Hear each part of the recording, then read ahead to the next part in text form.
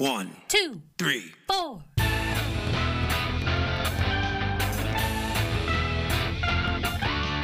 Monster movie. Fun time, go!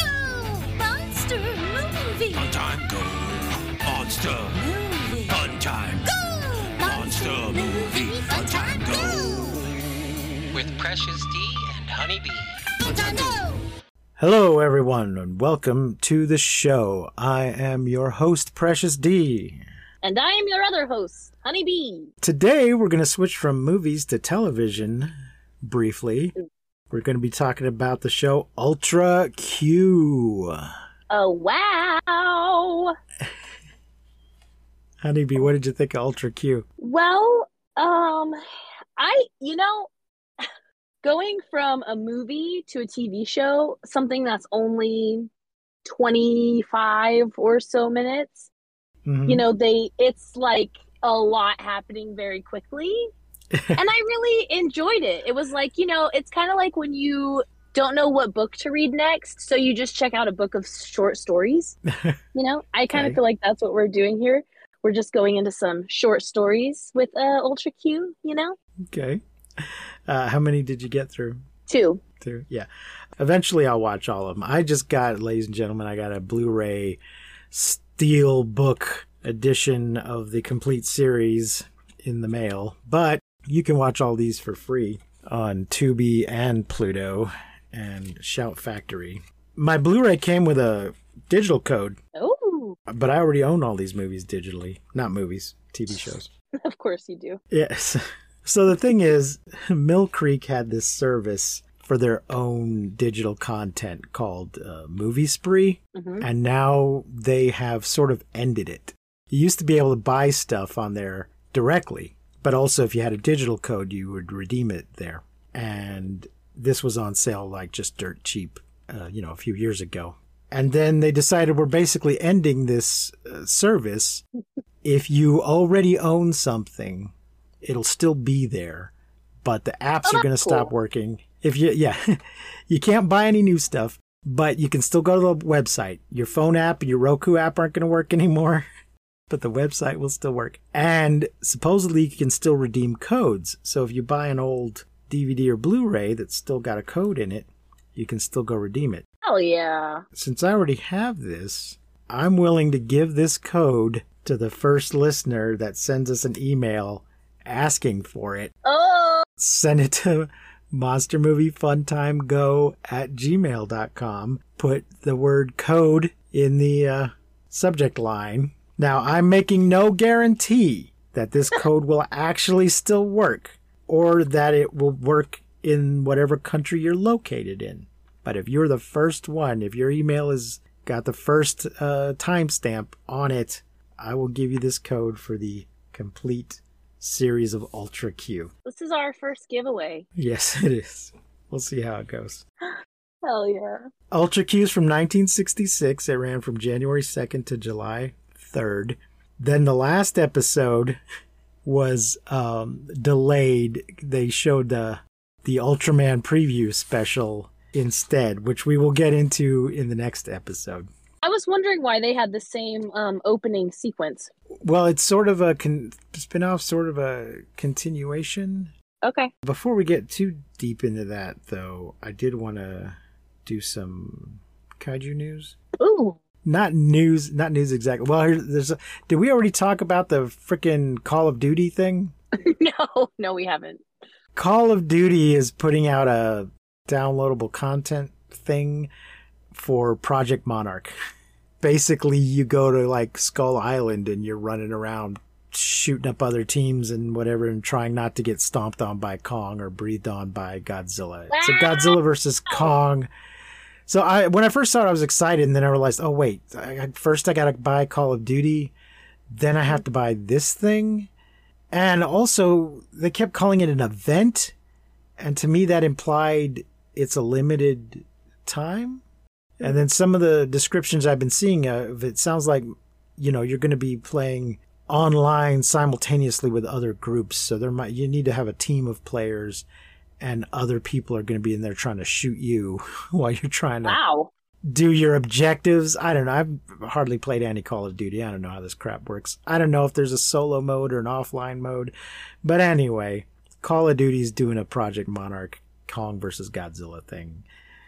So go look that up if you haven't.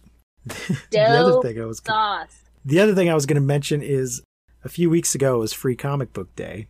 By the time this episode airs, it will have been a few weeks ago. And one of the free comic books they were giving out was something called Kaiju number 8. Mm-hmm. And I got that. I got that. I thought it was a new thing, but it's been out for a while already. It's a manga, and it's on volume 4 already. So the Free Comic Book Day was really just a preview of that and another comic by the same company. And the preview itself wasn't that great because it kind of started in the middle. It kind of started in issue 2. But it was enough that it made me go look on Comixology and get the sample. And the digital sample I got wasn't good enough that I ended up buying it. So I'm partway through volume 2 right now. Hell yeah. So it focuses mainly on a group of people whose job it is to fight kaiju. That's so cool. There's a guy who's on the kaiju cleanup team. Yeah, I did read this. I read through the summary of it, and I was like, "Ooh, this sounds so cool." And he wants to he wants to actually join the defense force and fight the kaiju, but he starts off just working. He's part of the people that have to deal with the gigantic dead bodies laying in the middle of the city when a kaiju has been killed. I just wondered. I'm like, do they cook them? Because it's a lot of meat. I remember wondering that, like, in the beginning, like during like maybe Tarantula, you know, and there's just like the legs just left over, just like sizzling in the street. They're already crispy, cooked. I actually, I saw a reference yesterday to Godzilla. I was watching Chicken Little. There is a Godzilla moment when Fish climbs up this tower and like these paper airplanes are flying around him and he like has this moment and then he falls and Pig like lifts him up and says, "'Twas beauty that killed the beast." And I was like, holy shit, I never understood that until now. I've not seen Chicken Little. Oh, you have to, just for that alone, and it's really good. Also, you need to watch at least just the opening sequence to Jackass 4. Everyone, I don't know if you guys, I'm sure there are many of you who are like, fuck Jackass, that's so stupid, but they are, you know, I grew up in that kind of time. Those dudes were, you know, we were just a bunch of grungy junior high dudes watching those dudes. Were they your Mr. Rogers? Was Jackass your Captain Kangaroo?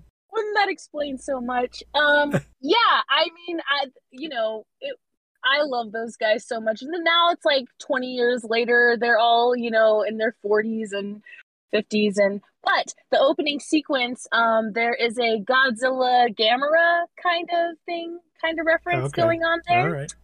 Okay. It's fantastic. Rated R, very rated R. Hide your kids, but hysterical. So please watch it. You watch it. Let me know when you do, because LOL. I'll see if I can do it. I watched it twice in theaters, and now I watched it again like 2 days ago. So,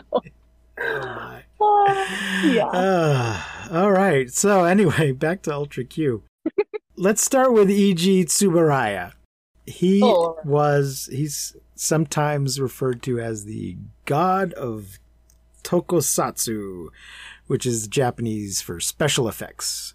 They tend to refer to movies and TV shows as tokusatsu movies or TV shows rather than it's fantasy or science fiction. They don't seem as concerned about the genre. Just if it uses special effects, it's all in the same category.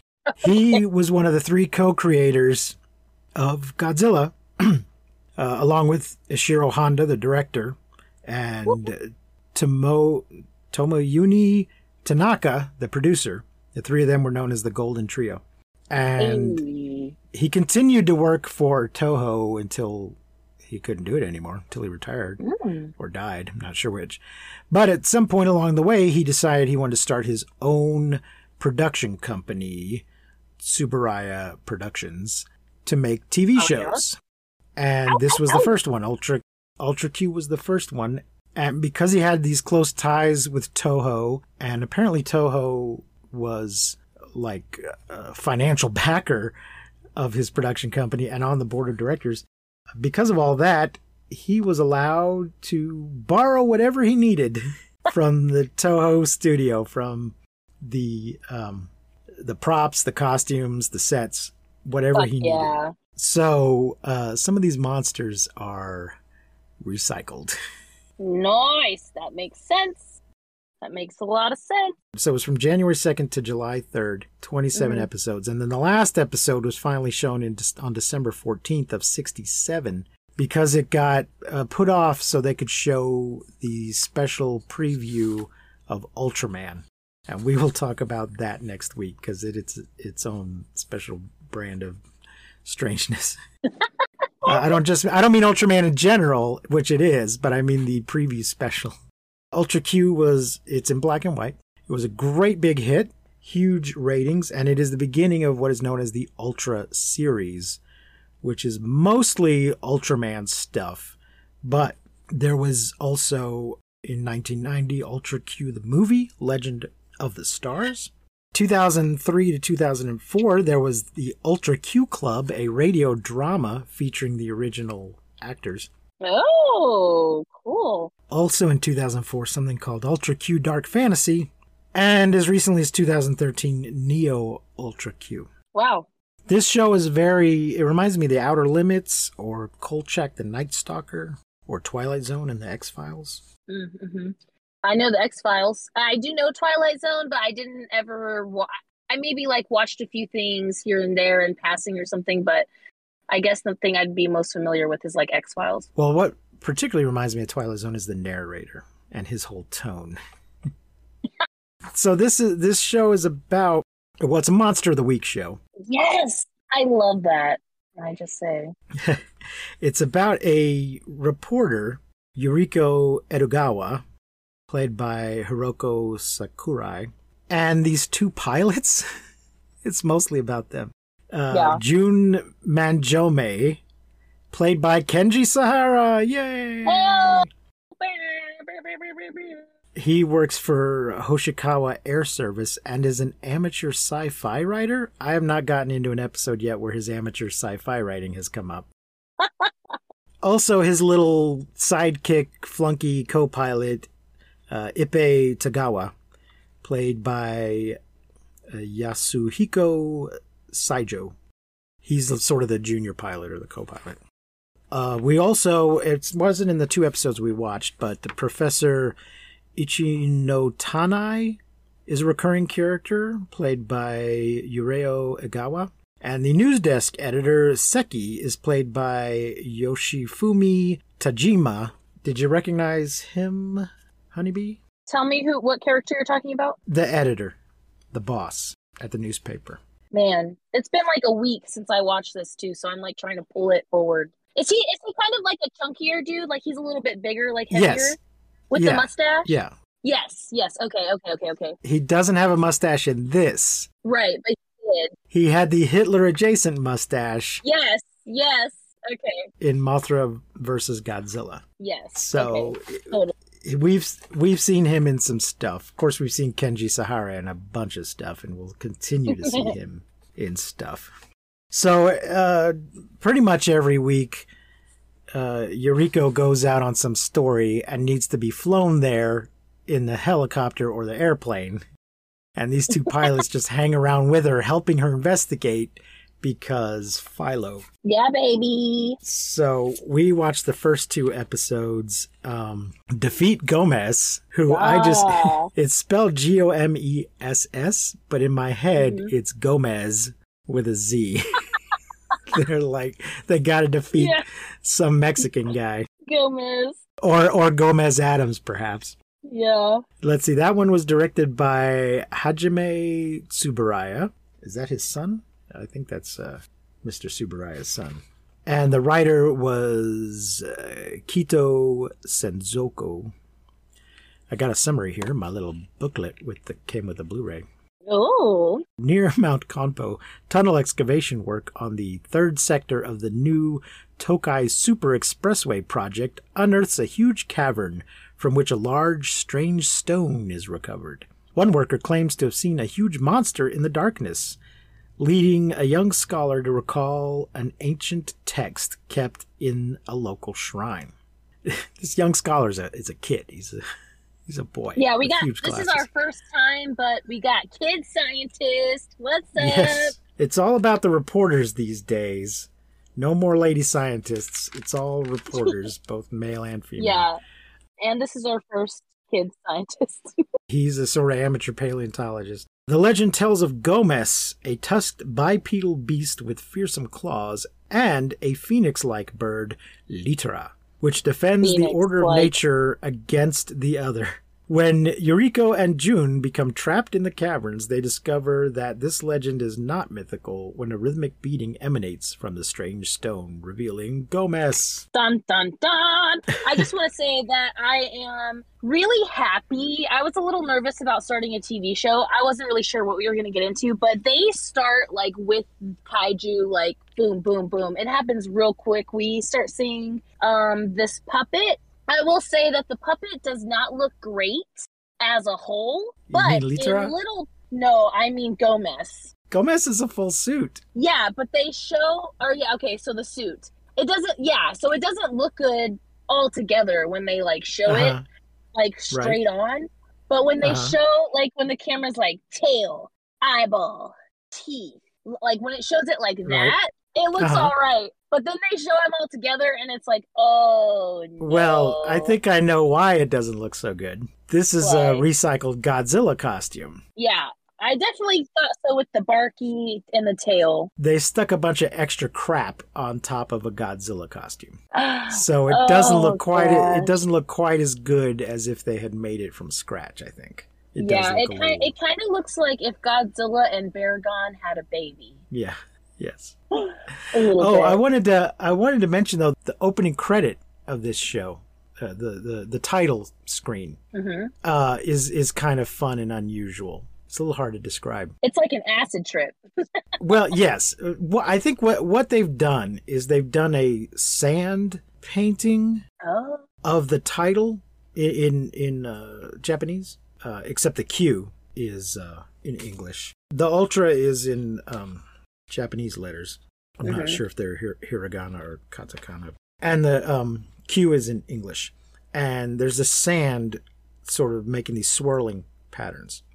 And I believe what they've done is then tilted the sand tray so that it all slides apart. And then run the film in reverse. So what we see is sort of a blurred image that then moves and comes together to create the logo / title. Nice. Ultra Q. And it looks really cool. And they play this kind of spooky music. But then later, a little later, whenever they do the title of the particular episode and a little bit of credits, they have this very jazzy Western 60s music. Yeah.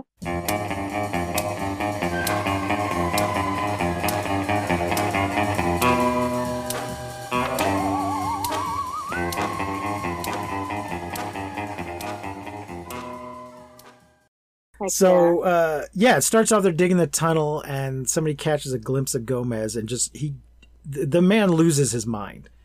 His brain breaks. It's very Lovecraftian. He just goes mad from having seen this thing. And the other workers are dragging him out of the tunnel and the foreman is just like, oh, that's that alcoholic guy. Just get him to the hospital. Doesn't take it seriously at all. Now all I can hear is like Cheech Moran in like Born in East LA and as Gomez like, ole vato, what's happening? Well, we must defeat him. And this kid is hanging around this construction site though, and it's not safe, and it is not clear why this kid is hanging around and being allowed to hang around. But when the reporters show up to look into the thing, the kid's trying to tell him stuff, and the foreman's just like, don't trust that kid. He's unreliable. We find out way late into the episode that the foreman is his uncle, which is why he's being allowed. He might have to hang around. Maybe the uncle's responsible for taking care of him or something, and he's got to hang around. So, the newspaper gets a report of this thing going on, and the editor's trying to send some dude out, and he doesn't want to go. And our hero, Yuki, what did I say her name was? Yuriko? Yeah, I have it written down as Yuri-chan, but they say it that throughout the entire movie. Okay, yes. Her name is Yuriko Edogawa, but they have a tendency to call her Yuri-chan or Yuriko-chan. Mm-hmm. That's a thing. That's a we talked about Chan in the other episode. Yeah. Mm-hmm. Yep.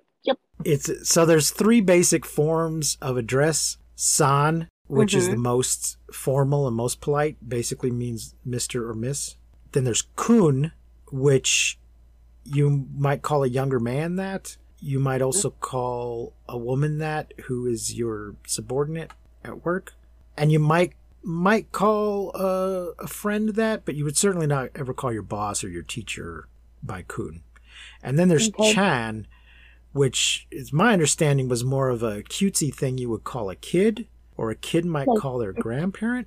But everybody keeps calling her Yuri-chan. And I was like, wait, are they disrespecting her because she's a girl? But she refers to Jun as Jun-chan. Mm-hmm. And Jiro, the little boy, Jiro, they also call him Jiro-chan. Yeah.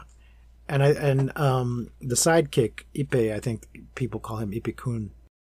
Mm-hmm. So it seems like Yuriko and Jun are possibly dating, but it's never, I don't think it's explicit. I mean, I haven't watched the whole thing yet, but it's not explicitly stated. But to me, the fact that they're calling each other Chan indicates they have at least a close friendship. A thing going on. Though in the 3rd episode, Ippei gives Yuriko a present, and it seems like he's trying to get her attention. Is it his little monster? No. His kaiju? Yes, it turns out to be. Not on purpose. Oh, shit. It's a little gold sphere, a little gold ball that turns out to be an egg of a giant slug. Oh, that's the episode we didn't watch. So they drill they're drilling this tunnel, and they drill into another pre-existing tunnel. Mm-hmm. And this seems to very much confuse everybody, because when the report comes into the paper that they drilled a tunnel and found another tunnel, they all seem very confused about this idea. Mm-hmm. I'm like, what are you talking about? Sometimes there are naturally occurring tunnels. You're making a tunnel and you've just stumbled upon another one that was already there. I don't understand why they're so confused about it. But Gomez is in there. They've woken up Gomez. But they've also extracted an egg from the tunnel. And they get there, and this reporter and this pilot just decide we need to go in the caves and start looking around at stuff. And they end up getting trapped in there. Yeah, there's an meanwhile, earthquake. Ippei and another reporter who was the first guy on the scene, but I don't know, Yuriko's got a camera, so she goes running into the tunnel. I don't know why the other guy didn't go in there. They tell him to stay. He's going to, and they tell him to stay, and he's like, "Oh yeah, just leave me behind in the cold."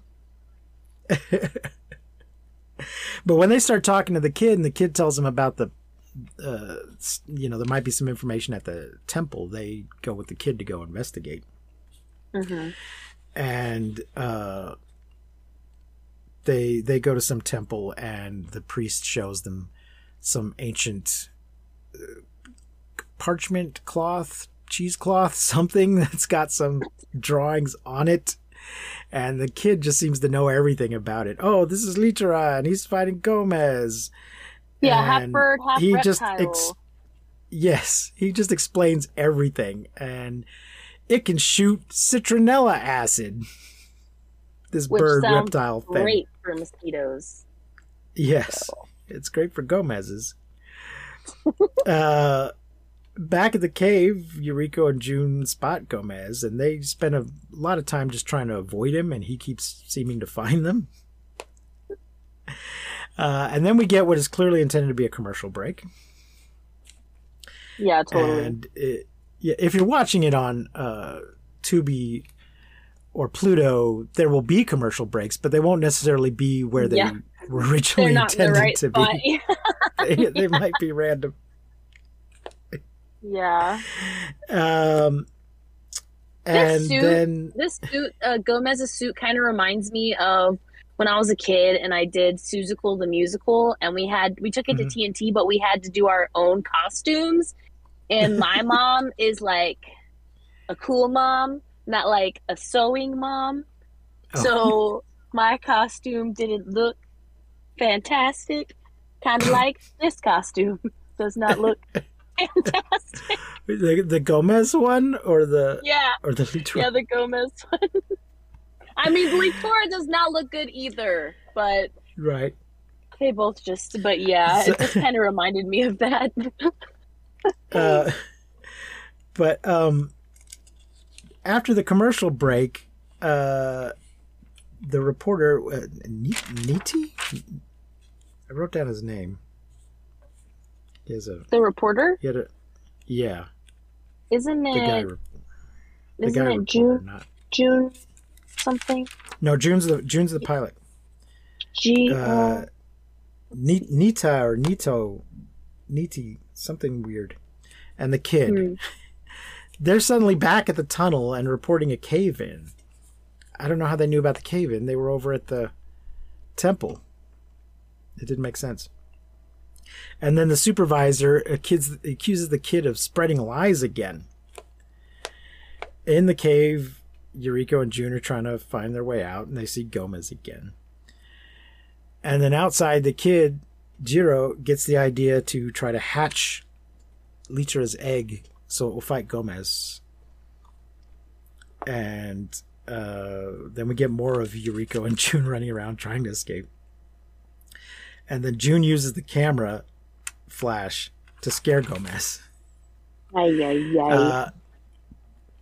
So the reporter and the kid and Ippei are waving fire and stuff at the egg to get it to hatch, and this works. And Litra goes to defeat Gomez.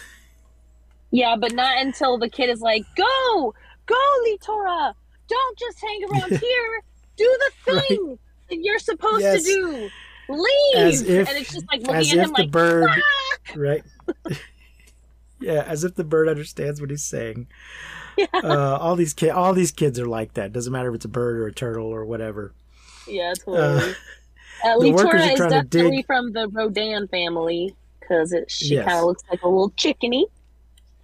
The workers are trying to dig the cave-in out, and then Gomez is chasing everyone through the caves, and then Jiro is still talking to Litra, and everyone comes running out of the cave. And here's where we find out, because the supervisor's trying to get Jiro to go, and here's where he calls him Uncle whatever. And I think he means it literally. I don't think it's one of those things where you...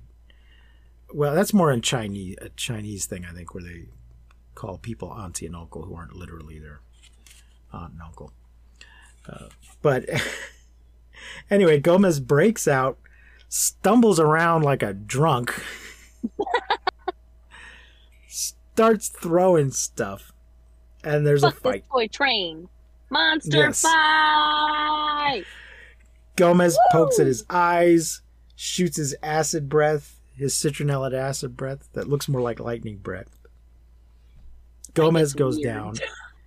And then Litra lands on top of Gomez and then just dies there. They both just die. Yeah, I would also like to say there should have been like music or sound effects or something, anything behind the monster fight would have made it better. But just the silence while the monsters were fighting was a little awkward. And then they were just dead. I was going to say, I guess they couldn't afford to score the fight, but this was, at the time, the most expensive Japanese television show ever made. Oh, shit. But it was worth it because it was a big, huge hit, and then eventually led to Ultraman, that it's still freaking running today. Not the same. They'll make an Ultraman show, and then they'll make another one, and then another one, and then a movie, and then a special, and then another one. There are still Ultraman shows happening and movies happening today. New ones constantly being made. It has a Guinness record for the show with the most. Well, I guess Ultra Q has the record for a show with the most spin-offs. If you consider each of those various Ultraman shows a spin-off of Ultra Q, then Ultra Q has the most spin-offs. Or perhaps Ultraman has, depending on how you're counting. Maybe Ultraman has the most spin-offs. And here I thought it was all in the family, but no. Same. And then the narrator tells us, once you pass through the Kitayama tunnel of the Tokai Expressway, a small grave lies there. That is the grave of the brave Litera that Jiro-kun had built. They don't actually show us this. He just tells us. The kid went back and built a grave later. How nice.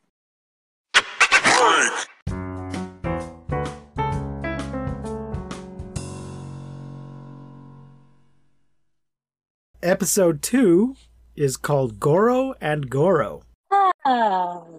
This is not only a recycled costume, but a recycled story. Yes. Reduce, reuse, recycle. This is the King Kong costume from King Kong vs. Godzilla with a tail added, because technically this is a monkey. And there is one small scene where I was like, what the? Oh no, it's his tail. Because of where the camera is standing, where the camera is far away, it's just you can just see it hanging there. And I was like, oh no, wait. Okay. All right. We're good. Carry on. In the Amagi Mountains, zoologists investigate the appearance of a colossal monkey reported to be jovially swinging from ropeway cables near a hot springs resort. I don't think that's accurate. I don't think that's why they're there. The trail leads to the Wild Monkey Research Institute, where a mute custodian Goro has befriended and fed a spider monkey from a store of Obeya walnuts. This is not accurate either. At the facility. Unbeknownst to Goro, they were preserved with a boa potion, an experimental hormone supplement which caused thyroid imbalance and gigantism in high doses. Big Goro comes to the city to look for his missing friend, and a plan is put into motion. Okay, there is... So it starts off with people on the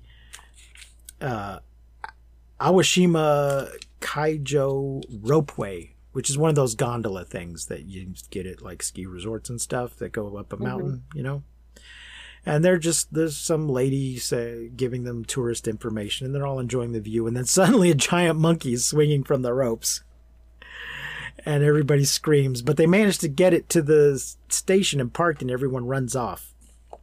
So the monkey doesn't appear to kill anybody. But this is an island.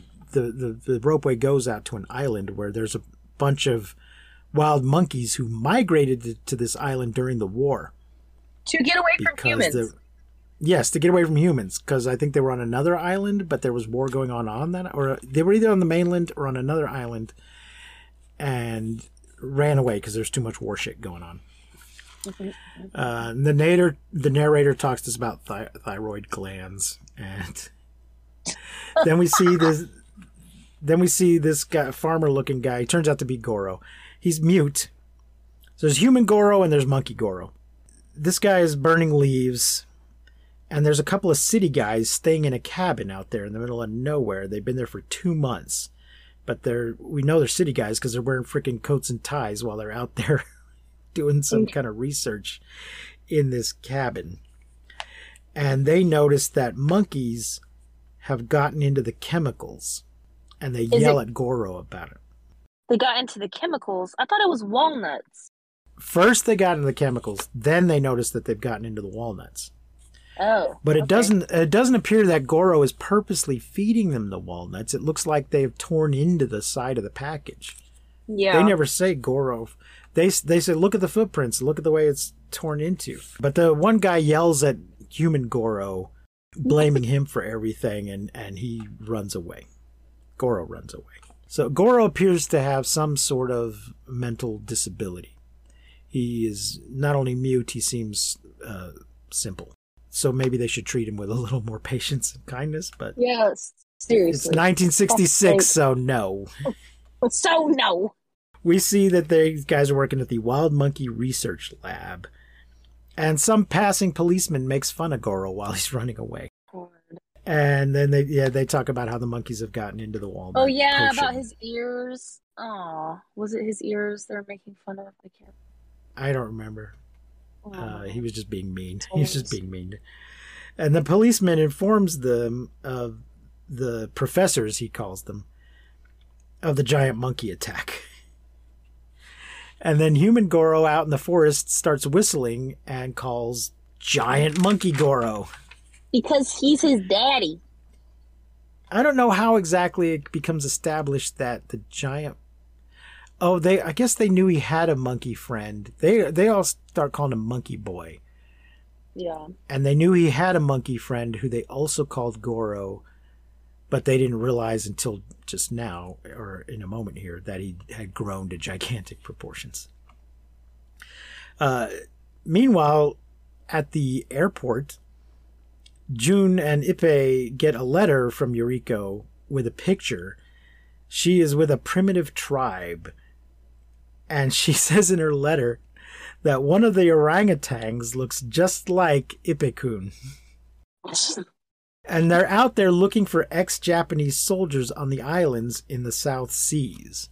So this was a thing, or at least it appears, I don't know how much this actually happened in real life, but supposedly there were Japanese soldiers from World War II who were stationed on these remote islands who never got the word that the war was over and never surrendered. And this is a little similar to what we saw in Atragon. Yeah. Except that guy had been told to surrender and refused. Yeah, some of these that guys guy just was don't. a douchebag. Yeah, but the idea that there's some lone soldier somewhere who doesn't know he's supposed to surrender, doesn't know the war is over, and is still just waiting around for his orders or to find out what happens. That's a thing. Yeah. I have no idea if that ever really happened, but it's an idea that's out there. Yeah. We've all seen a movie or two. Yeah. So I believe that's what she's referring to when she says they're out there looking for ex-Japanese soldiers on the islands. And then the boss comes in, and somebody says something about gorilla, and he says, no, it's a monkey. Get the helicopter. Oh, she's in her letter. She says something about the boss being mad as a gorilla or something. Don't let him know. Don't tell him, or he'll be mad as a gorilla. And then he comes in, and they go, it's the gorilla. And he says, no, it's a monkey. Get the helicopter. Yeah. And they're all just like, yes, boss. So I was confused. I thought they are a helicopter/airplane company that the newspaper hires when they need them. Mm-hmm. But the boss the editor comes in acting like they work for him all the time. Like they're just on standby. Like they are the newspaper's helicopter pilots. I don't know if it's clear. I don't know if the writers understand. I don't know, but he does call him boss. Yeah. So, I think this is the one where the editor's gonna go cover this story himself, and at some point somebody says something about it, and he's like, what are you talking about? There's no superiors or inferiors in news business. There's just basically there's a job needs to be done. It doesn't matter if I'm the boss. Mm-hmm. We all got to do the job. So I kept thinking that Yuriko wasn't going to show up in this, that she was busy for some... I thought the actress was busy and they were writing these excuses for her not to show up. But no, she does show up eventually. She does. Monkey Goro attacks a milk truck and spills milk all over himself because he's a costume and can't actually swallow it. Yeah, he can't drink it, and it's so awkward. Even when he's drinking, eating, all of it, it's just really awkward. He does a real Cookie Monster thing where he just sort of puts the food in the direction of his mouth, but it just goes all over the place. At least Cookie Monster is smart enough to throw the pieces behind him. Yeah. So it looks like he's kind of tearing it up. This guy's just like, I'm going to spill this on myself. Doesn't it look like I'm drinking it? And it's like, no, it looks like you're very unsatisfied. And then human Goro shows up and basically is just like, puts his arms up, is like, pick me up. So I love. they sort of do a Kong, except that Goro is willingly being picked up by giant Goro. Because he's his daddy. Yeah. You can be nonverbal and still be a daddy. Yeah. Wink. And then the professors are out looking for human Goro, and they run into the newspaper gang. And they see Giant Monkey holding human Goro and think he's in danger. But the professors say, no, he's safe. He's the monkey's foster parent. He's a real monkey maniac. And we all call him Monkey Boy. And that he grew up with monkeys. So I guess he's sort of a Mowgli Tarzan kind of a... Oh. This might be why he's mute, because he never learned to speak. There are cases of children who were basically raised by wolves or feral dogs or whatever, who were raised running the streets. And if they don't learn to speak human language, whatever language it might be, by a certain age, it becomes very difficult to teach them later on. Yeah. In most cases, it's just not possible. Or maybe they can just teach them a few words, but you really need to learn that stuff. And that's why it's harder for adults to learn other languages than children are just sort of hardwired to absorb that. Little tiny sponges. A child can learn basically as many languages as there are different people around him or her to speak them. But if there's only monkeys around, you're only going to learn monkey. Except for this monkey does not make monkey noises. He just squawks. No. Which is fucking annoying. It just sounds like a button. It's just like on repeat. Like, I did not like the monster sounds in this show. So they tell us that the Monkey Boy's real name was then taken by the monkeys. Human Goro picks a branch of apples for Monkey Goro. Then they do a story about it. There's a headline in the papers. A tale of a lonely young man and his friendship. And everyone congratulates the editor on his great story. And then some other random reporter that we don't really know shows up in a safari outfit. And they're like, hey, where's Yuriko-chan? Why is she not with you? Oh, she went straight to the airport. And they're all like, oh, well, gee, I wonder why she would go straight to the airport. There's only one person she could be wanting to see out there. And so we see her hanging out with Jun and Ippei. I don't know why'd she have to go straight to the airport? She should have arrived at the airport and then just hung out there. I don't know. I guess there's more than one airport. She maybe came into a proper airport and they're just in their little tiny plane and helicopter airport. And that they're talking to, so the boss calls her about going to cover the monkey story. I'm not sure why, because he's already written about it. And she says, there was a monkey at Elan Island also. Yeah. The island she was just at. And tells the boys to fly her to the story. So the helicopter lands and they find the villagers beating up Monkey Boy for stealing food. They're just surrounding him and kicking him and beating him. Yes, you were going to say? I was going to say when the female reporter is talking about this other monkey on the island, she tells us basically the story of King Kong. Oh, but, yes, that the locals worship it. Not King Kong, yeah. Well, it's a little nicer version, but yeah, that he's sort of a god to the people on the island. But instead of eating virgin sacrifices, he helps them out. Yeah. When there's storms and things, I guess he helps out. Well, we're still not sure that he eats them, right? We're not really sure what he does with them. We don't know for sure what Kong does. Yeah, that's true. We don't know for certain that we know that he eats some people, or at least bites them. Yeah. He might bite them and spit them out. We don't see him chew and swallow, but he bites them. That's what she said.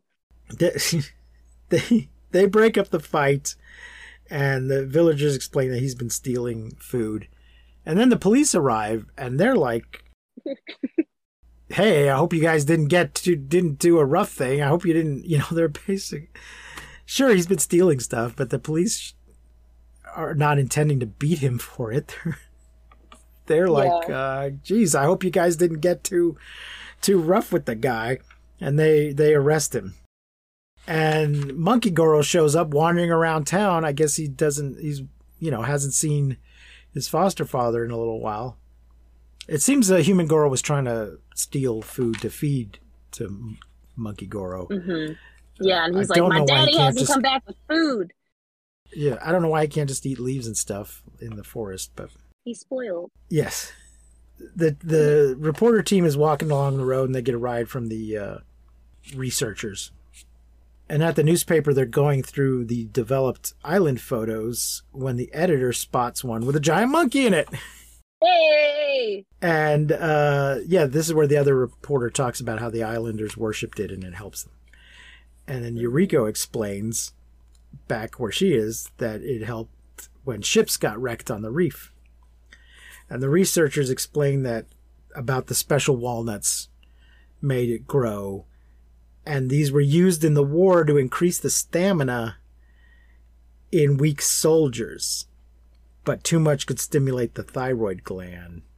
So maybe the other monkey ate the soldiers' walnuts. The ex-Japanese soldiers, who we've never actually confirmed were on that island, they were just looking for them, apparently left enough walnuts behind that it causes monkey to mutate or to have a thyroid problem. They run into villagers with guns heading the other way because Monkey Goro is tearing up the town. Tiny toy There's town. sirens and bells. Goro's walking down the street. The police shoot him in the butt. Power lines. Picks up a car. Fucking throws it. We get power line stuff. He kicks part of a building and then falls backwards into another building. And the power lines shock him. He does throw a police car. And then there's some other guys in a cell with Monkey Boy, and they're like, what's going on? Goro tears up the phone lines, and then the Ultra Q team arrives and asks the police to stop shooting. I also noticed here in the, what are they called? Subtitles, captions, that someone says something like, that ain't a fire. And I was like, ooh, is there a Japanese equivalent to ain't? Probably. That's interesting. The editor goes and gets Monkey Boy from the jail. Yuriko suggests taking Monkey Goro to Ellen Island. And then the editor shows off and offers and says, yes, I'll pay for that. That's a great plan. I'll pay for it. And he says, you don't need weapons. You just need a heart. Monkey Boy gets out of the police car and they send him with a canister of milk to calm down Goro, not having told him that the milk is drugged. Yeah, they trick him with the sleepy juice. Yes.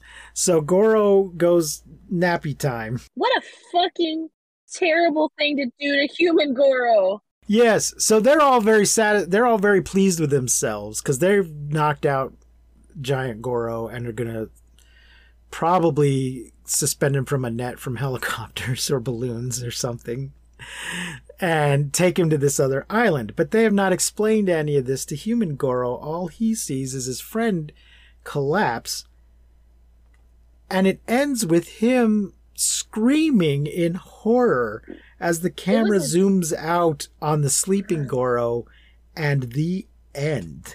It was a terrible fucking ending. I almost watched the next episode just to see if it went into the same story, but I knew it wasn't going to because this wasn't the same as the first one. So I was just like, what the fuck? How horrible. What a terrible ending. I thought it was so weird that they set up what seems to be a happy ending, but then ended it on a horrified note. Yes. With nobody explaining to poor Goro Monkey Boy that it's all going to be okay. Yeah. If they just explained to him, it's all right, we're going to take him somewhere else where he and another giant monkey can team up and do God knows what kind of damage. Yeah, make little monkey babies, perhaps, maybe. Who knows? I wanted to call your attention to episode 6. You might personally want to jump ahead to it. Okay. It is called, I haven't watched it yet, but it is called Grow Up, Little Turtle. Aw. A young boy's pet turtle grows to incredible size after being exposed to sewage. Ew! I just thought since you enjoyed Gamera so much, you might want to see this Gamera ripoff episode. Oh my god. Oh yeah. Sewage? He's a shit turtle? He might just be in the sewers and there's some kind of chemicals in the sewers. I don't know. I'm not sure. Man, I was sitting at a red light today and my car kind of did this thing where it like settled and it kind of like shook a bit, and I half expected the ground to just crack in front of me and a giant monster to just like emerge and pandemonium in the street, and I was like, man, this has really gotten into my So, Honeybee, what was your general thoughts on Ultra Q? So, my general thoughts are, I love that it's like a different monster every week. So we get a lot of action that way. First episode, we got a good monster fight. Second episode, not so much. I was a little thrown off by the way the second episode ended. But other than that specific part, and the monsters kind of being like just recycled, I really enjoyed it. I really thought like, wow, what a great idea as far as, you know, every like different monster, different story every week. I really enjoyed that part of it and thought, wow, this is such great. I could see why this was so big. You know, I could see why this made it because yeah, it's good. And it's a lot. Like I said, it's those short stories. You kind of get a little bit of everything, but quickly. And I did like that. I did enjoy it. But like I also said, that ending in the second episode kind of made me go like, what? I don't know if I would enjoy that kind of ending, you know, every week.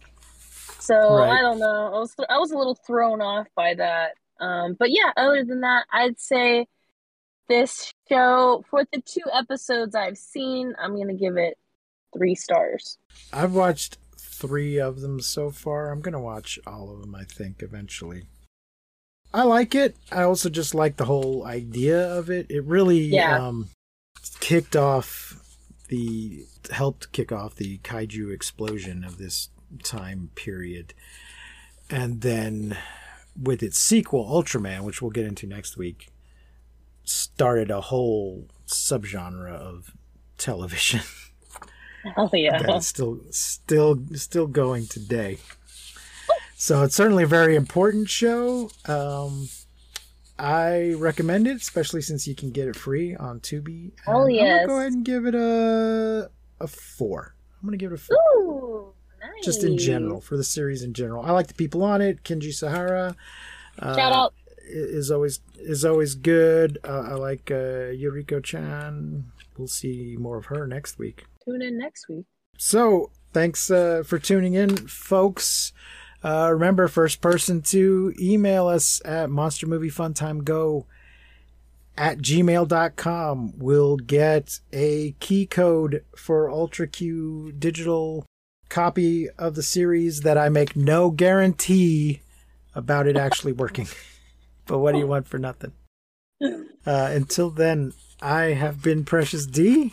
And I have been Honeybee. Remember to keep calm and take shelter in basements. And please don't misuse science. We will not see you, but you will hear us next time on Monster Movie Fun Time Go. Let's go! You've been listening to Monster Movie Fun Time Go. If you enjoyed the show, please rate and review us on your podcasting platform of choice. Our theme song is by the Texacato Folk Rock Punk featuring Lita Lopez. You can support the show, find links to our social media, and even leave us a voice message at anchor.fm/MMFTG. Don't I know?